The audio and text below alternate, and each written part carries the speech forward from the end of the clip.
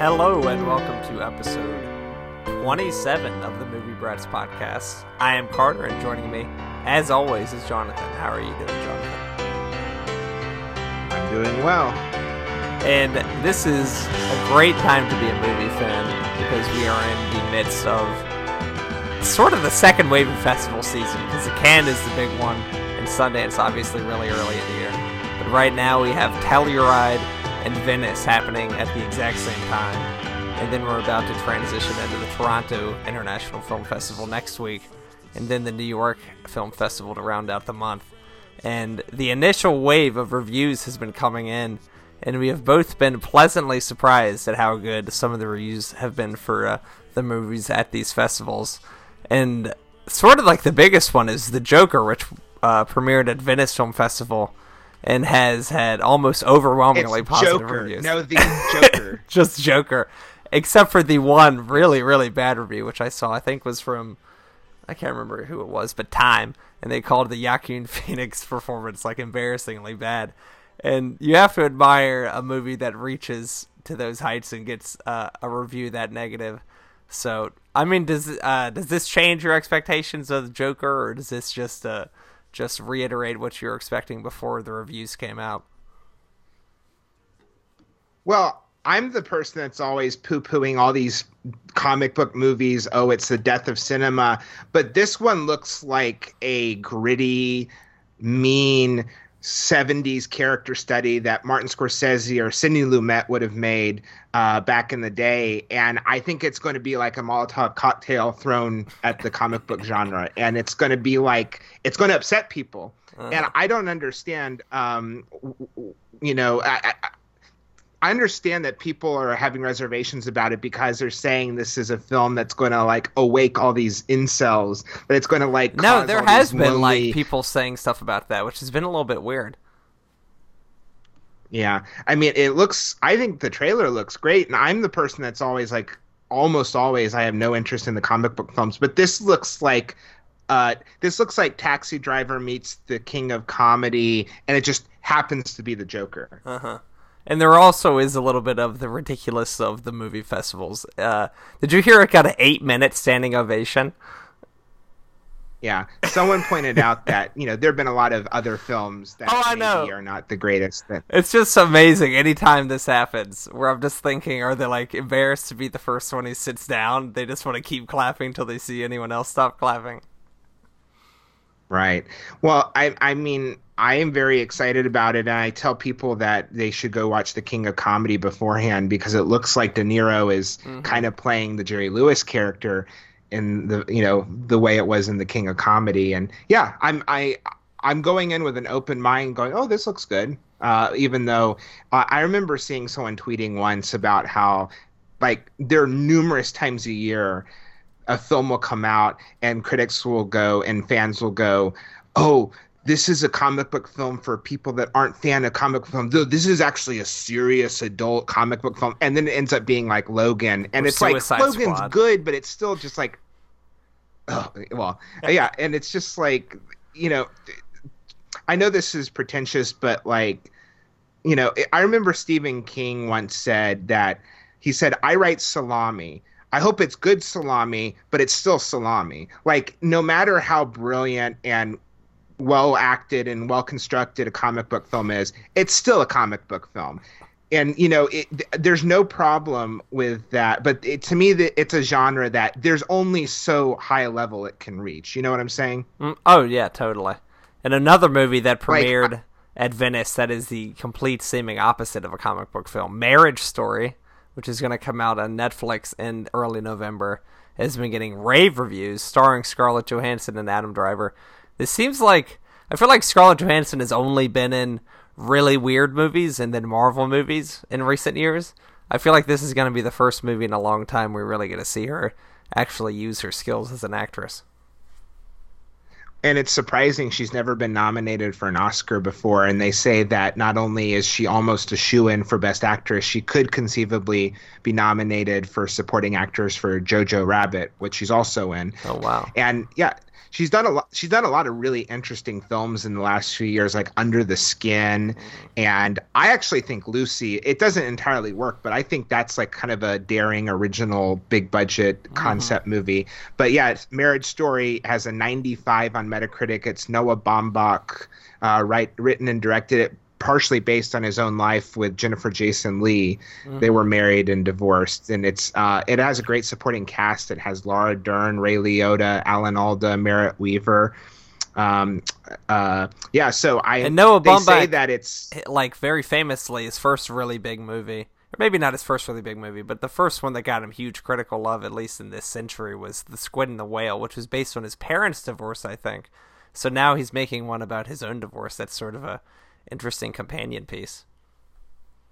Right. It's interesting. I've heard him say in interviews that, millions and millions of people around the world are divorced, but there are so few films that honestly look at it and are about that. There's Kramer versus Kramer, and there's The Brood, but there's the David Cronenberg film. But yeah, it seems like divorce is a subject that's very rarely mentioned in film as a serious subject. But it's supposed to be comedic too. But they say this is certainly one of his more dramatic films. Netflix movie, so I can't wait to see it. I'm a big fan of Noah Baumbach. I especially really like his film Greenberg.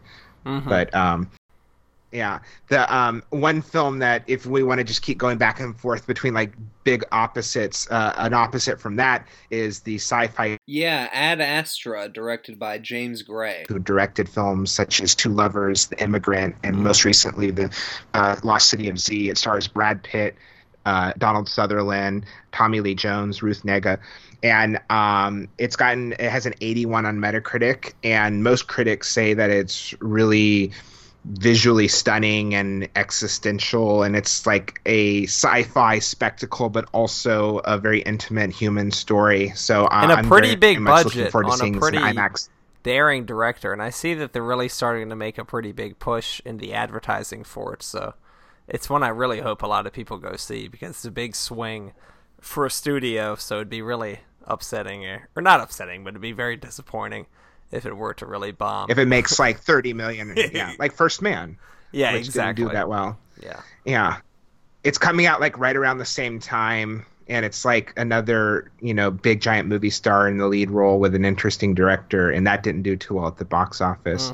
But another one that is another one I'm looking forward to is An Officer and a Spy, Roman Polanski's new film about the Dreyfus Affair, starring Jean Dujardin. Which has been very low key in the discussion around it. Maybe that has a lot to do with the guy who's making it, but for as much talent involved in it, you think that people would be making more of a buzz about this sort of movie coming out.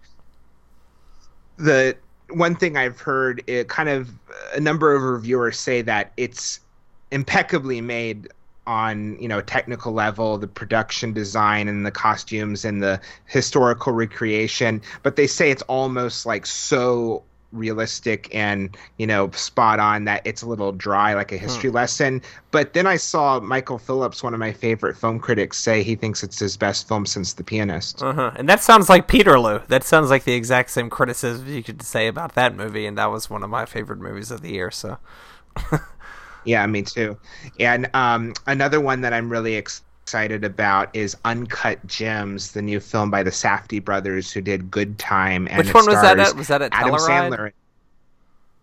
I think so. There's so many films coming out. I'm like, which festival is this at? And some of them are playing at multiple. But Uncut Gems is Adam Sandler, and what critics are saying, if not his best performance since Punch Drunk Love, they say it might be his best performance yet. And they also say the film is like a nonstop, like panic attack thrill ride. It's just like you need to take drugs to sedate yourself before the film, or you might have a heart attack. And some interesting casting choices besides Adam Sandler. I know like The Weeknd is in it, and I think some more. I think maybe like Puff Daddy's in it. Really? Yeah. Well, I think that.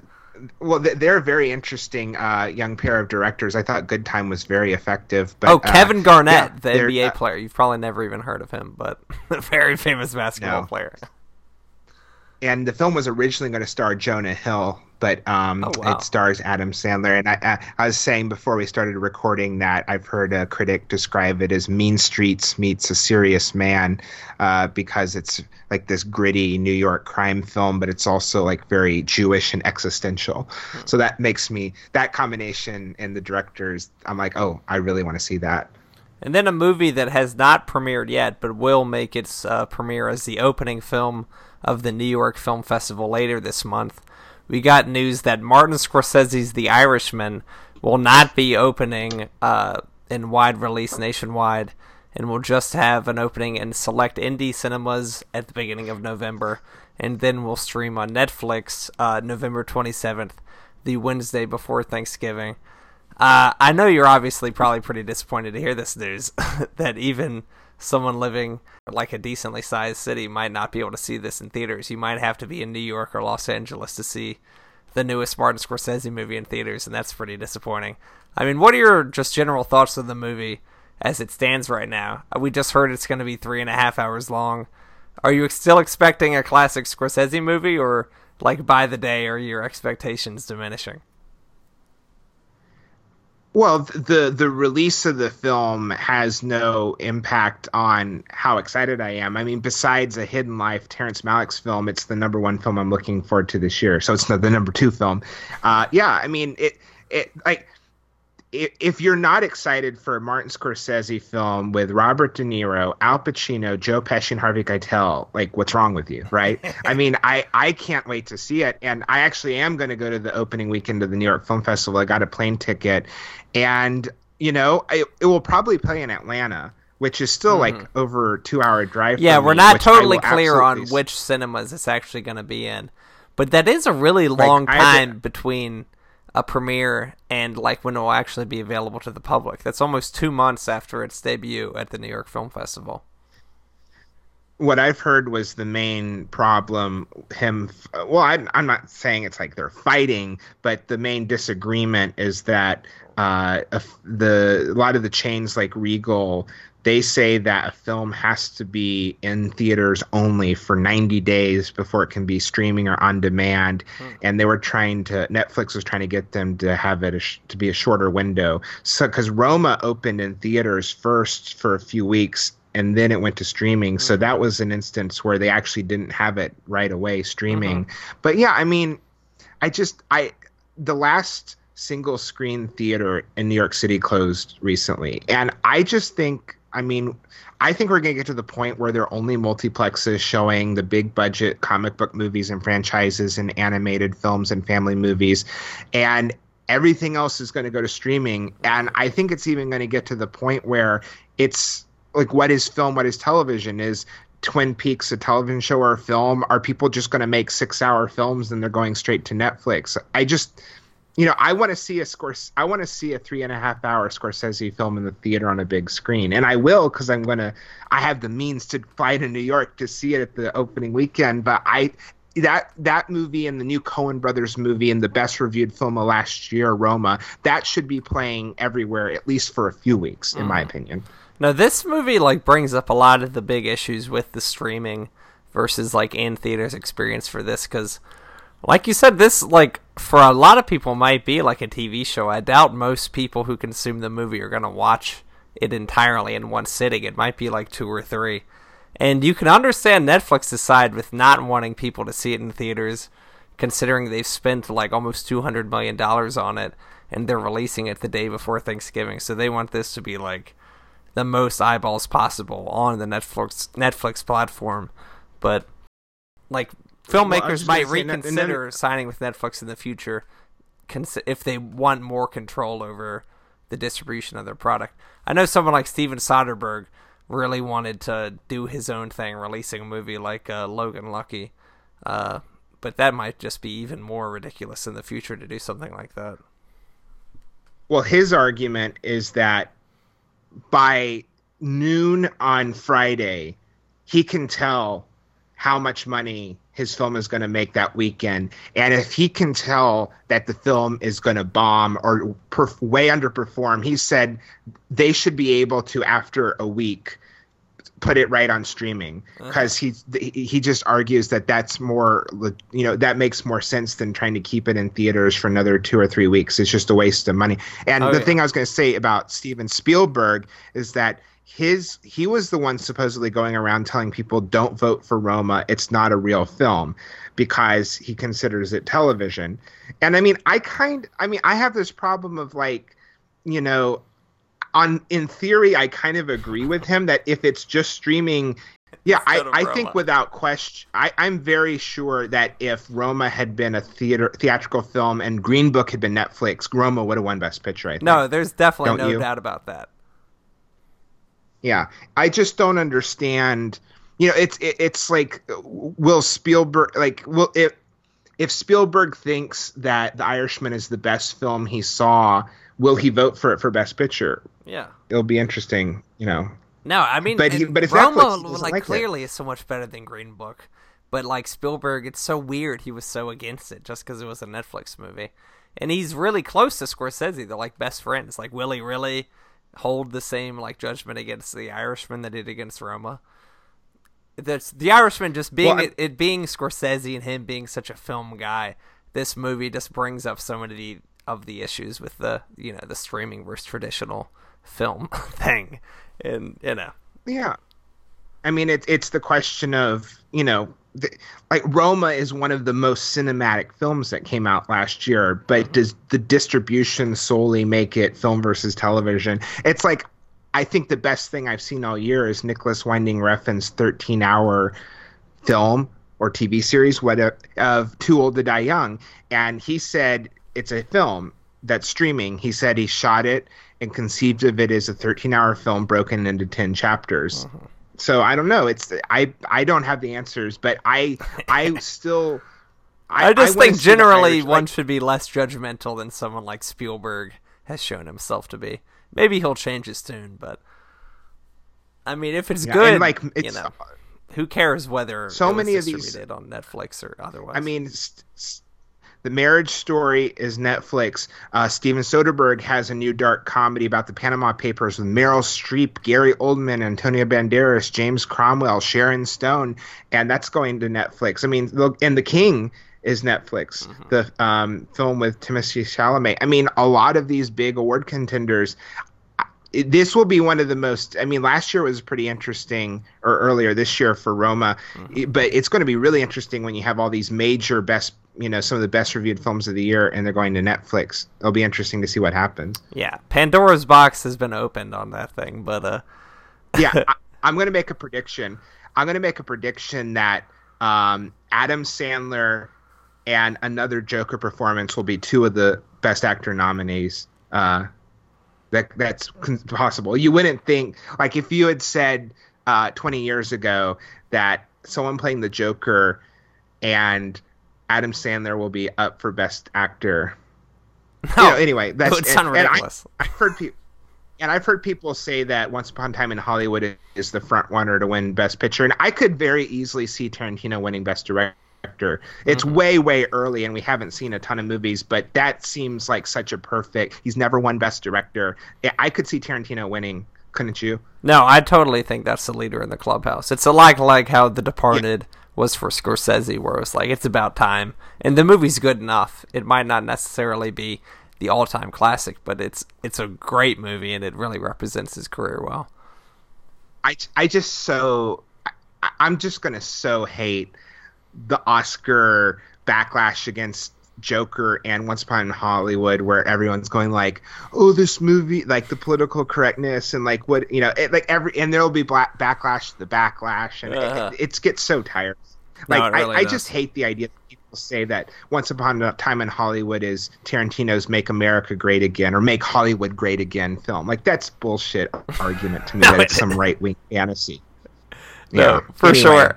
Well, going past the squabbles of today, we're thinking very, very big picture, long term with Richard Linklater, who very famously made a movie over 12 years, which resulted in Boyhood, which is one of my favorite movies of this century.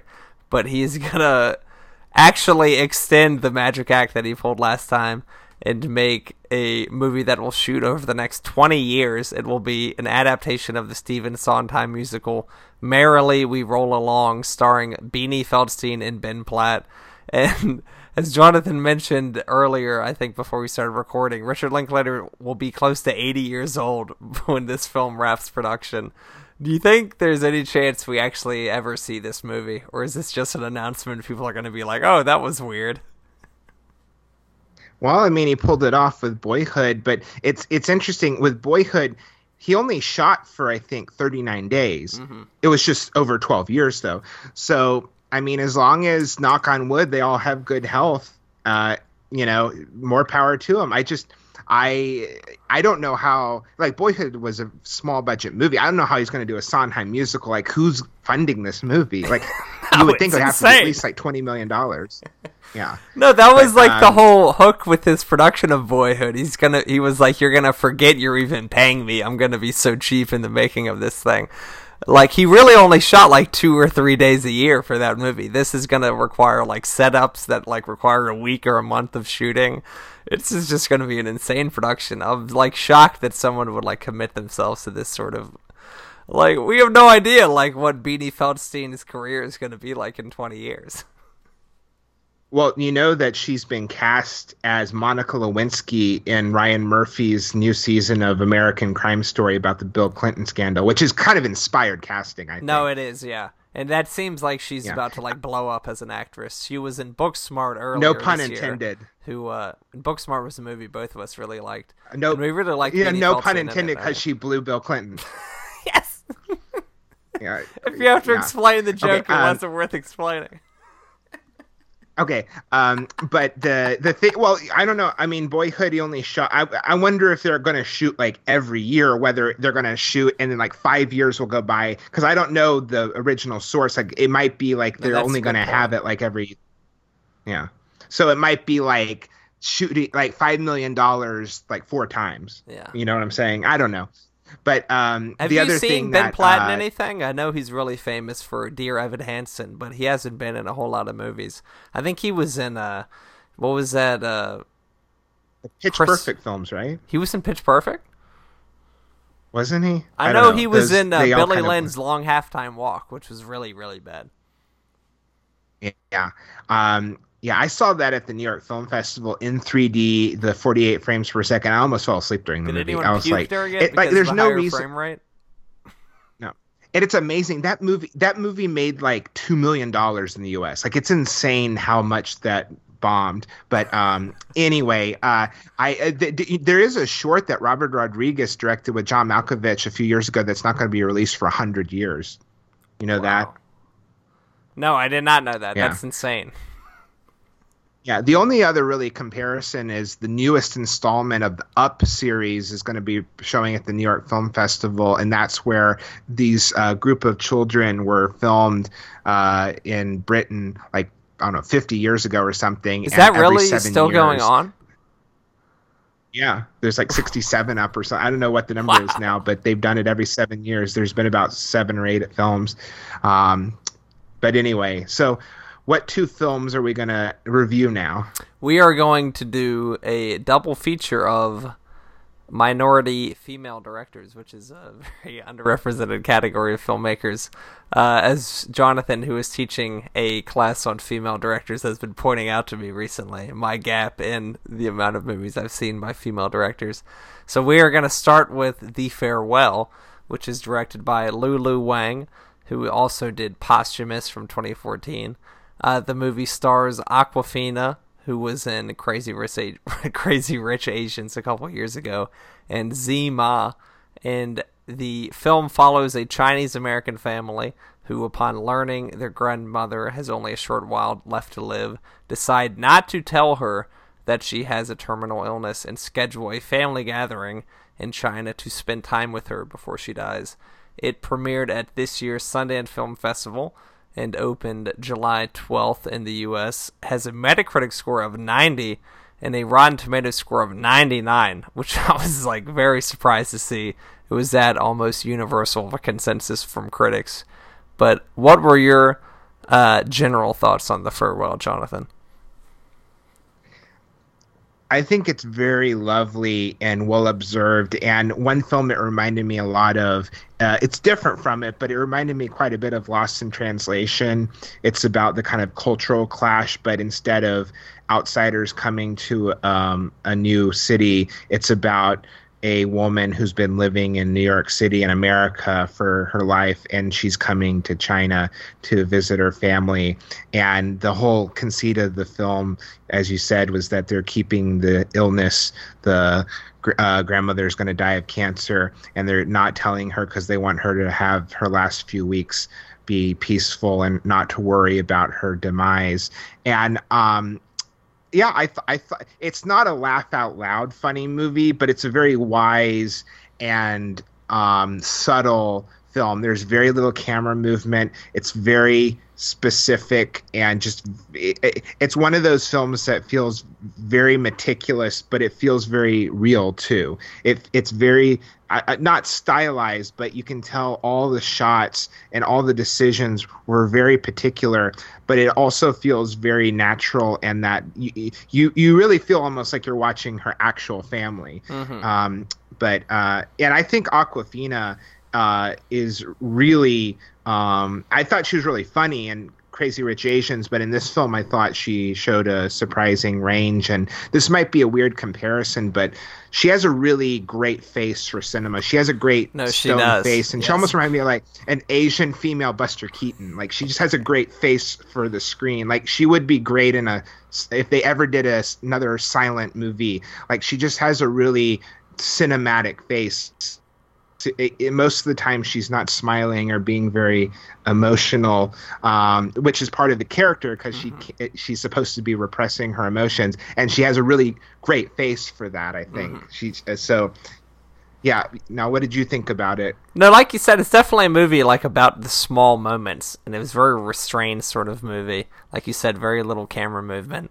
In a movie where very little happens, and it's very more concerned with about just like the looks from across the table and things like that, or, you know, putting your hand on somebody's like back because you want to, like, you know, they're not going to be here for that much longer and you just want to spend some time with them.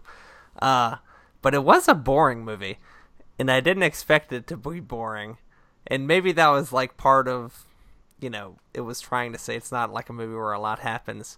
But when I was watching it, I wanted to like it more, but I don't know, it didn't like capture my attention enough for me to like really love it as a movie. It's one I could like appreciate, and I liked what the director was doing. And like you were saying, Awkwafina was like surprisingly impressive as an actress, because I'd really only seen like her like rap videos on YouTube and her performance in Crazy Rich Asians, where she's like sort of designed to be super over the top as a character. And she does have a really good face for like being in the cinema. She acts to the camera really well. But it's a movie I really wanted to love, and I liked it, but I really didn't love it because, I don't know, it was like too small of moments. I wish like more happened. Why all the family is gathering is there's like a wedding between her cousin and like a Japanese girl who he seems to be dating for real, but their like relationship isn't actually quite spelled out. It's like, but they're getting married. And there's like a scene that's like their wedding reception, which seemed to be like the emotional height of the movie. And there was a really good duet between Awkwafina and her dad. But like, I just wish like that scene had happened more in the movie. I don't know, maybe I'm rambling, but do you understand where I'm coming from with that? That I sort of wish more had happened. Well, how do you feel about Lost in Translation? Because that's a very quiet film that doesn't have much that really happens in it. And I like Lost in Translation even more than this. Uh-huh. But what do you think of that movie? I thought that worked better because I thought there was like a counterweight with the two central performances. If like maybe like the person who played Awkwafina's dad had been a little better, I think. And I guess maybe the grandmother was supposed to be that sort of counterweight. And she was, like, effective as a grandmother, but I don't know. It wasn't, like, an outstanding central lead performance like there are two in Lost in Translation, and I thought there was just one in this movie. I don't know. Maybe that's the difference. I mean, I went into the film... I mean, two things that you shouldn't like you shouldn't expect it to be at all. It's like the opposite of Crazy Rich Asians, Well, even though they yeah, have some for sure, yeah. familiarity. It's very small, very quiet, very subtle. But yeah, I mean, I thought it was very. I would rather a film be too small than too big, if that makes sense. That's like I'd probably rather true. see a small. And it really knew what it Yeah. was as a movie, and it knew what it was trying to do. And I don't like fault it for anything, but I just didn't enjoy it as much as I wanted to enjoy it. You get what I mean by that? I guess I was expecting it to be a little more overtly comedic, and it's more just like funny moments and character quirks and the quiet little moments. It's not so joke driven, which is fine. But I kind of was I don't know, my expectations were that it would be a little bit more comedic. But you had some thoughts about the ending, which is, even though it's based on a true story, the ending is, spoiler alert if you haven't seen it. What do you feel about the ending? Well, at the ending, we find out that it's based on a true story and that the grandmother that it's based on has not died and is in fact living to this day, 6 years after her family sort of pulled the, like, you're actually dying, but we're not going to tell you act. And I don't know, because the movie was so much like about these small moments and cherishing time with someone who doesn't have much time left, I thought that sort of part of the theme was undercut by the fact that grandmother is still alive, and actually you do have more time with her, and you didn't need to appreciate those times you had left. I don't know. I thought maybe it would have been more effective if she died, and if they didn't reveal to us at the end that she did in fact survive, and we just didn't find that out. And especially because the last shot of the movie is like very somber, and it's like you're leaving your grandmother for what seems like the last time, and it's a bittersweet moment. And I don't know, I thought it was very much undercut by the revelation that she's been alive for 6 years and the girl has, seen her a lot of times, which is like a good and happy thing, and maybe that makes me an evil person, but it made the movie a little less impactful for me. Well, you don't want an actual human to die, No. but for the sake of the film, like well, I mean, you don't think that the family. I mean, I think that she legitimately was, that they thought she was going to die in like a few weeks. Like, I think that's real, in that she's miraculously has lived this long, right? Yes. I mean, you're not saying that you think they've lied to her that she was. No. Yeah, I think but just that, like what the movie was trying to say was kind of undercut by the fact that the grandmother is still alive. Just because so much of the movie was about the grief process and making the moments count with the people while they're still here. And I guess maybe that theme is only reinforced by the fact that they appreciate those moments and she is still alive. But I don't know. Yeah. But just when I was walking out of the theater, I was like, I felt kind of cheated that the grandmother didn't die. No, I really like the ending. Like, I like the last shot of the bird, so I think that's very effective. But Yes. I also think it's like a twist. I mean, not like a Shyamalan twist, really, but just it adds a new wrinkle to the film. Yes, it and does. I was just talking to you before that the director Lulu Wang. Just side trivia, that she's partners with Barry Jenkins, who did Moonlight. Mm-hmm. I didn't actually. Anyway, But that's a very talented couple. well, her yes, but her grandmother knows that a film has been made, that her daughter has done her first feature film, and that they're still keeping up, like, basically lying to her that, they're making a movie. It's like based partially on our family, but they're not letting her know that this film is like basically about us lying to you this whole time. I mean, it is one of the things that's intriguing to me about the film is that it's interesting how different families react to death and sickness, because, for example, I have my father had a grandparent die, and his parents didn't tell him for like a week because it was during finals, and they told him a week later, and they decided just wait a week and tell you. And he was like, how did you? And like my mom's side of the family would be the type that was like constantly calling and knowing every up-to-date moment. So it's just interesting how different people and definitely cultures react to death and grieving and illness. No, and that's what it was. It was like sort of a like sociological piece of a movie. Like the main sort of thrust of the movie was just the like sociological phenomenon of Chinese families not telling their elderly parents that they're going to die, which is like a very, it's not something that happens a lot in Western societies. So just a lot of the movie was just like looking at Chinese society from someone who is Chinese, from Awkwafina's perspective, like she was born in China but has lived in the U.S. for most of her life. And that aspect of the movie I found more effective than, especially because the end undercutting the like spending time with your family while they're still alive, the like fish out of water element with Awkwafina was the part that I found most effective. And my main takeaway from the movie was just her as an acting talent and just extending herself beyond what I'd seen her do before, and being really impressed and being interested to see what she does in the future. And someone like her would not have been giving lead roles, 10 to 15 years ago. She would have forever been like the best friend or something like that in a movie. So it's very refreshing to see someone like her being given starring roles. Right. I was going to say an interesting companion piece with this film that came out earlier this year premiered at Cannes that sounds very interesting. Werner Herzog has a film called Family Romance LLC, and this is a film that's about families that hire people to play their family members after they die to help grieve over their loss. And he went and took his own money and filmed this film. And I don't know, that premise sounds really intriguing.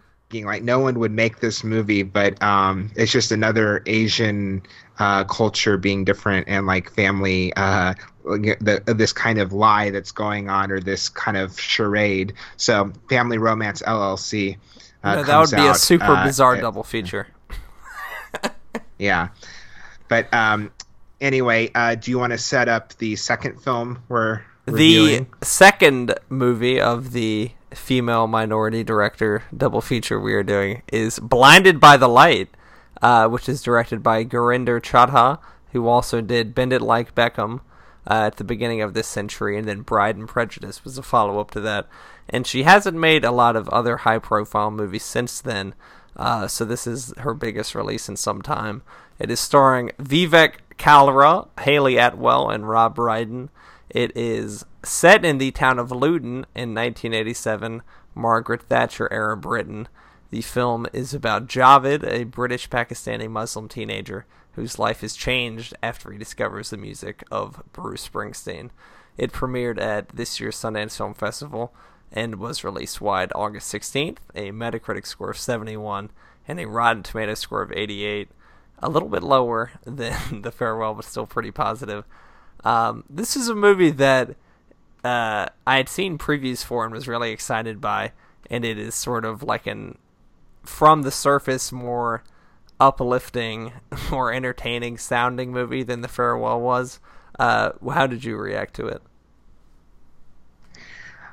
I don't know music nearly as well as I know film, so my knowledge of Bruce Springsteen is basically, didn't he do a song at the end of Darren Aronofsky's The Wrestler, and didn't he do something that's like Born in the USA or something like that? Like, I virtually know nothing about Bruce Springsteen. I don't dislike him. I just don't have a knowledge.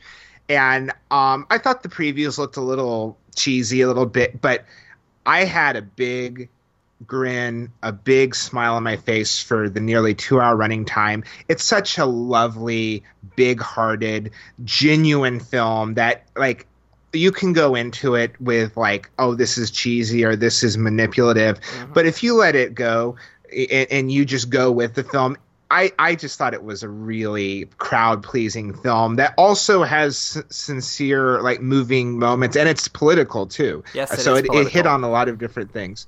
Yeah, it was like surprisingly politically relevant, considering like especially Thatcherite Britain in 1987. There was a lot of nationalist tendencies going around and a lot of bullying of immigrants, which were particularly relevant to today. And just the fact that it was a Pakistani immigrant is the main character, and he was like very, he's like almost like a John Cusack teenage lead performance, like just like a sort of everyman who's very sensitive and curious and very easy to get behind, and positioned to just everyday Britain and being a Pakistani. But so you're someone who didn't know anything about Bruce Springsteen, really, because I came into this being a really huge Bruce Springsteen fan. Because that's a really central premise of the movie, is once being sort of exposed to Bruce Springsteen, Javid starts expressing himself through his writing and, like, you know, living out things that he would only think of before, like, you know, in terms of approaching women and stuff like that. So I don't know, what did just like the effect of the music of Bruce Springsteen have on you with this movie, because it's such an important element of it? Well, like, did you want to listen to Springsteen afterwards, or have you not listened to a song since? Well, I mean, would you say he's similar to Bob Dylan, right? Yes, in terms of, like, trying to tell the story of, like, ordinary Americans and stuff like that. Yeah, for sure. As far as, like, one of the great American songwriters is concerned. Well, I mean, it's similar to how when I saw Rocket Man, I was like, yeah, I don't know his... I don't have a problem with music. I just don't know it very well. And there's certain people, like Bob Dylan is my favorite, and I have, like, a personal connection to his music. But... yeah, I mean, I wasn't sure sometimes whether this was a famous Bruce Springsteen song or this was the kid writing his poetry. But, oh, really? You know, it was effective. Yeah, I mean, there were times where, like, the characters that was in one the of, film, like, they the don't more know effective parts of the movie is, like, there's a scene where, like, a storm is happening outside of his house and he's listening to Darkness on the Edge of Town, the album by Bruce Springsteen, for the first time. And, like, the lyrics of the songs are, like, illuminated on the sides of buildings and stuff like that because they're so affecting to him personally, are expressing thoughts that he has been feeling but has been unable to articulate, and is, like, so moved that someone is saying stuff that he's feeling. That's funny that, like, you didn't know which ones were Bruce Springsteen songs and which ones weren't. Well, I knew that one was. I knew that one was, but yeah.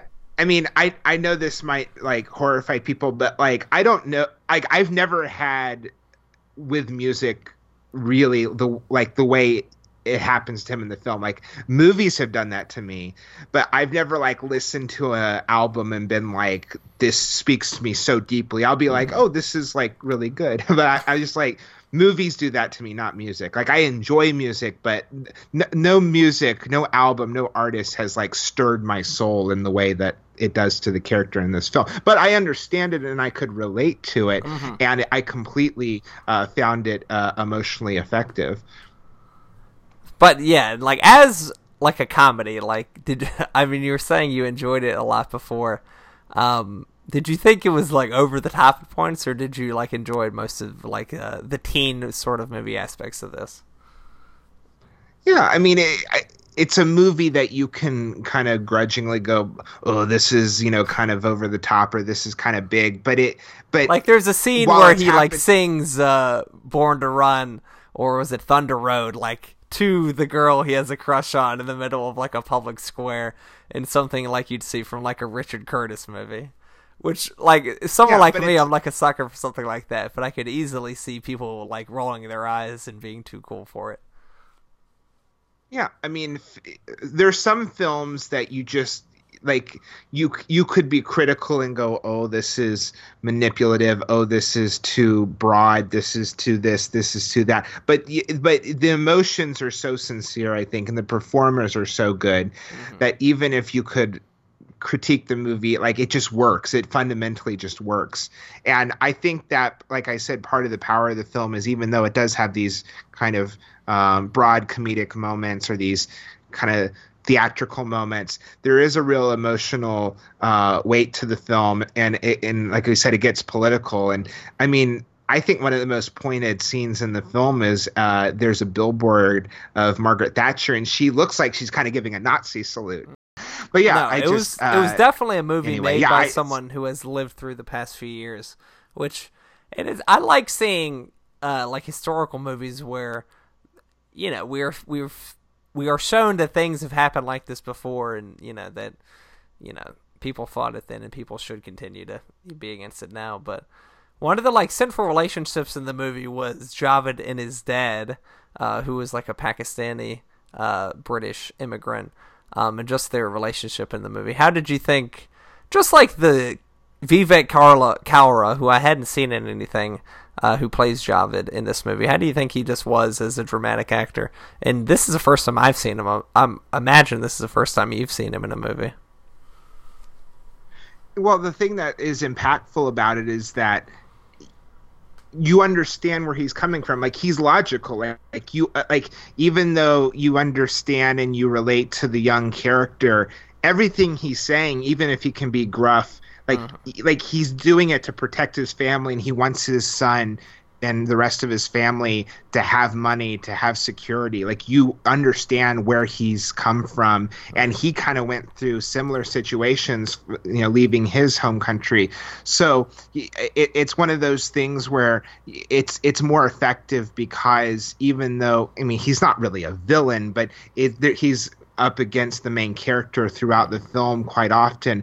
But his reasons are sound, and it's not just him being completely like an obnoxious parent who's just not letting their kid do anything. Like, you understand where he's coming from. Now, that was what I thought they handled that really, really well, because that's something that comes across in a lot of movies about, especially protagonists in their teenage years, where like the dad can just seem like he's the worst, and he doesn't want me to do anything. But there was a really nice reconciliation at the end of the movie, and it's based on a true story, and the person who it's based on actually co-wrote the screenplay. So especially in like the moments between the father and the son, you could really tell just how emotional it would have been for the guy writing it. And just how tenderly it comes across in the screen. And like you were saying, it's a movie that just works. I think a lot of that has to do with just the enthusiasm between everyone in it. Like, just, especially the lead actor, just like, they seem so like committed to what they're doing, and that just comes across in every moment of the movie.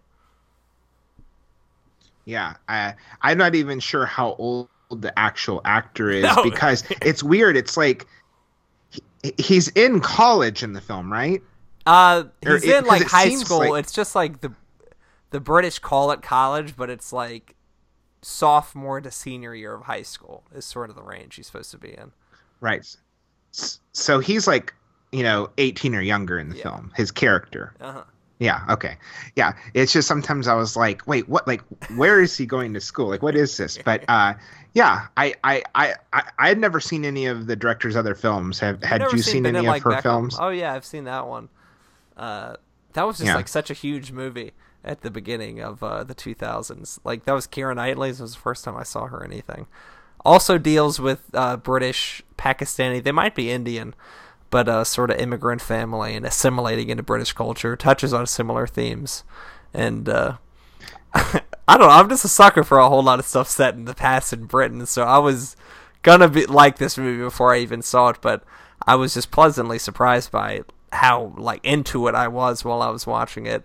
And I liked both the movies we're talking about. Yeah. I was a little disappointed I didn't enjoy The Farewell, but I really, really enjoyed Blinded by the Light. Like, that was a movie I was into like the whole time. And just the enthusiasm of the performers and like the filmmakers, just like I was just sucked in it like from the first moment of it. Even though it's not in the genre really, I think that Blinded by the Light is certainly better than Bohemian Rhapsody and even better than Rocket Man. Would you say? Yes, especially because those movies were like so much about the suffering artist. I like seeing the suffering fan, because that's something that's much more easy to relate to, and just what art means to, the normal person. Because like, how could I ever relate to the life of Freddie Mercury or Elton John? But a teenager in the suburbs being affected by a work of art he had never been exposed to before, and it having a huge effect on him is something like I imagine anybody who sees this movie could relate to. So a movie about the power of an artist's music, I thought it was much more effective than either of those movies could be. And I've heard a number of critics and other artists say that the more specific you make a story, the more detailed and intricate the characters are in their lives, in a weird way, the more broadly appealing it is. Like if you make something, honest, and even if you aren't a Pakistani person growing up in England in the 80s who fell in love with Bruce Springsteen, like the fact that it is so rich in its look into this world and this, this situation, it makes it more broadly appealing. Because you try to make something appeal to everyone, it often feels false and like you're trying to just you're just being too broad. So I think that it does a very good job of showing the culture clash. So both films are also about culture clash.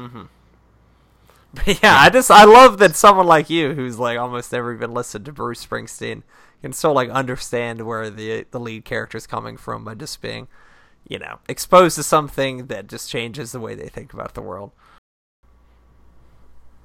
Anything else? Well, I was going to say every film I'm going to show on my female directors class, I ask the questions: can you tell this film is directed by a woman? Does it make a difference that it's directed by a woman? And how would the film be different if it were directed by a man?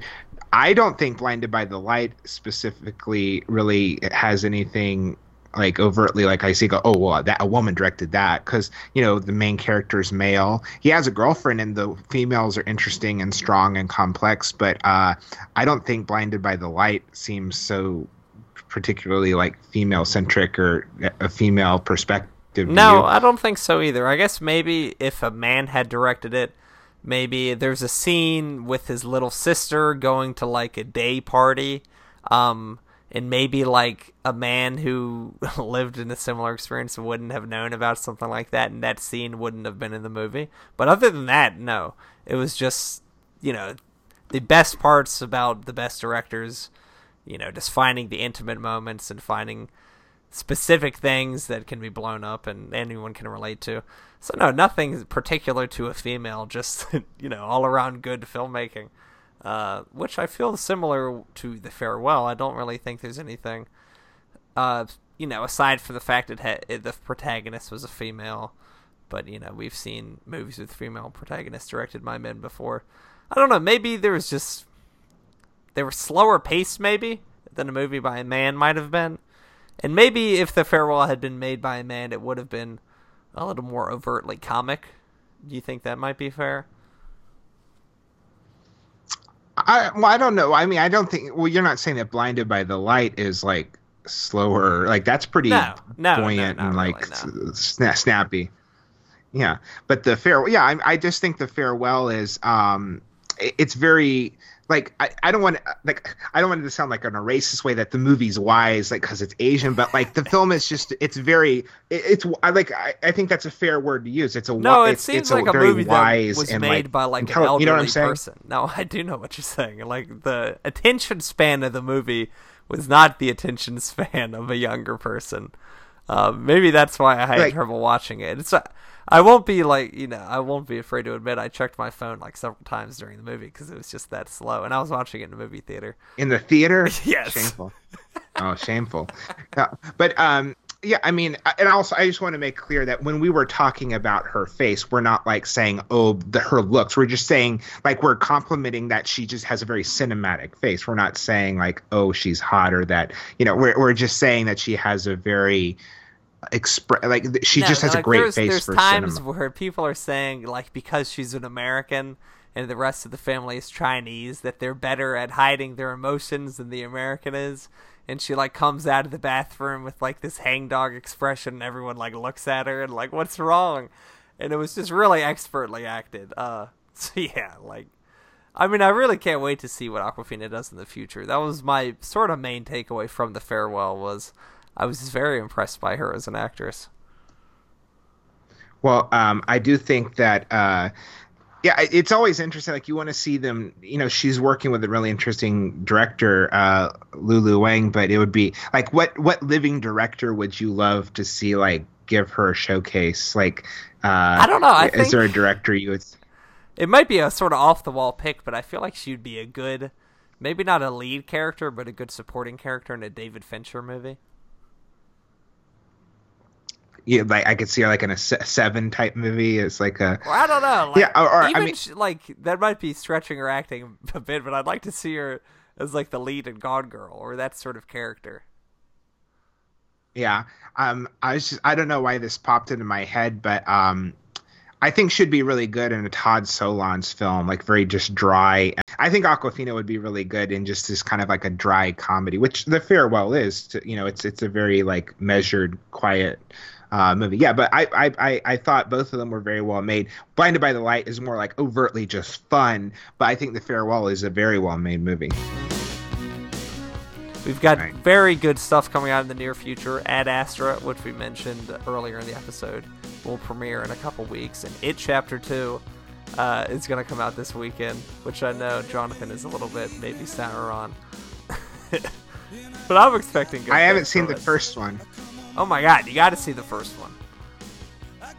I want to read the 1,100-page novel first, and that's why I haven't seen the films. But yeah, I did see 2 horror films recently, Ready or Not and Scary Stories to Tell in the Dark. Maybe we'll talk about them in the future. But yeah, there's always things to see, and definitely when it starts with the film festival films coming out, there'll be a lot to talk about. There's so much I'm excited about. Yes, brainless summer movie season has ended. Award season is here. Thank you for listening, and we'll be back with y'all next time. Messages keep getting clearer. Radio's on and I'm moving around the place. I check my look in the mirror. Wanna change my clothes, my hair, my face, and I ain't getting nowhere. I'm just living in a dump like this. There's something happening somewhere. Baby, I just know that there's.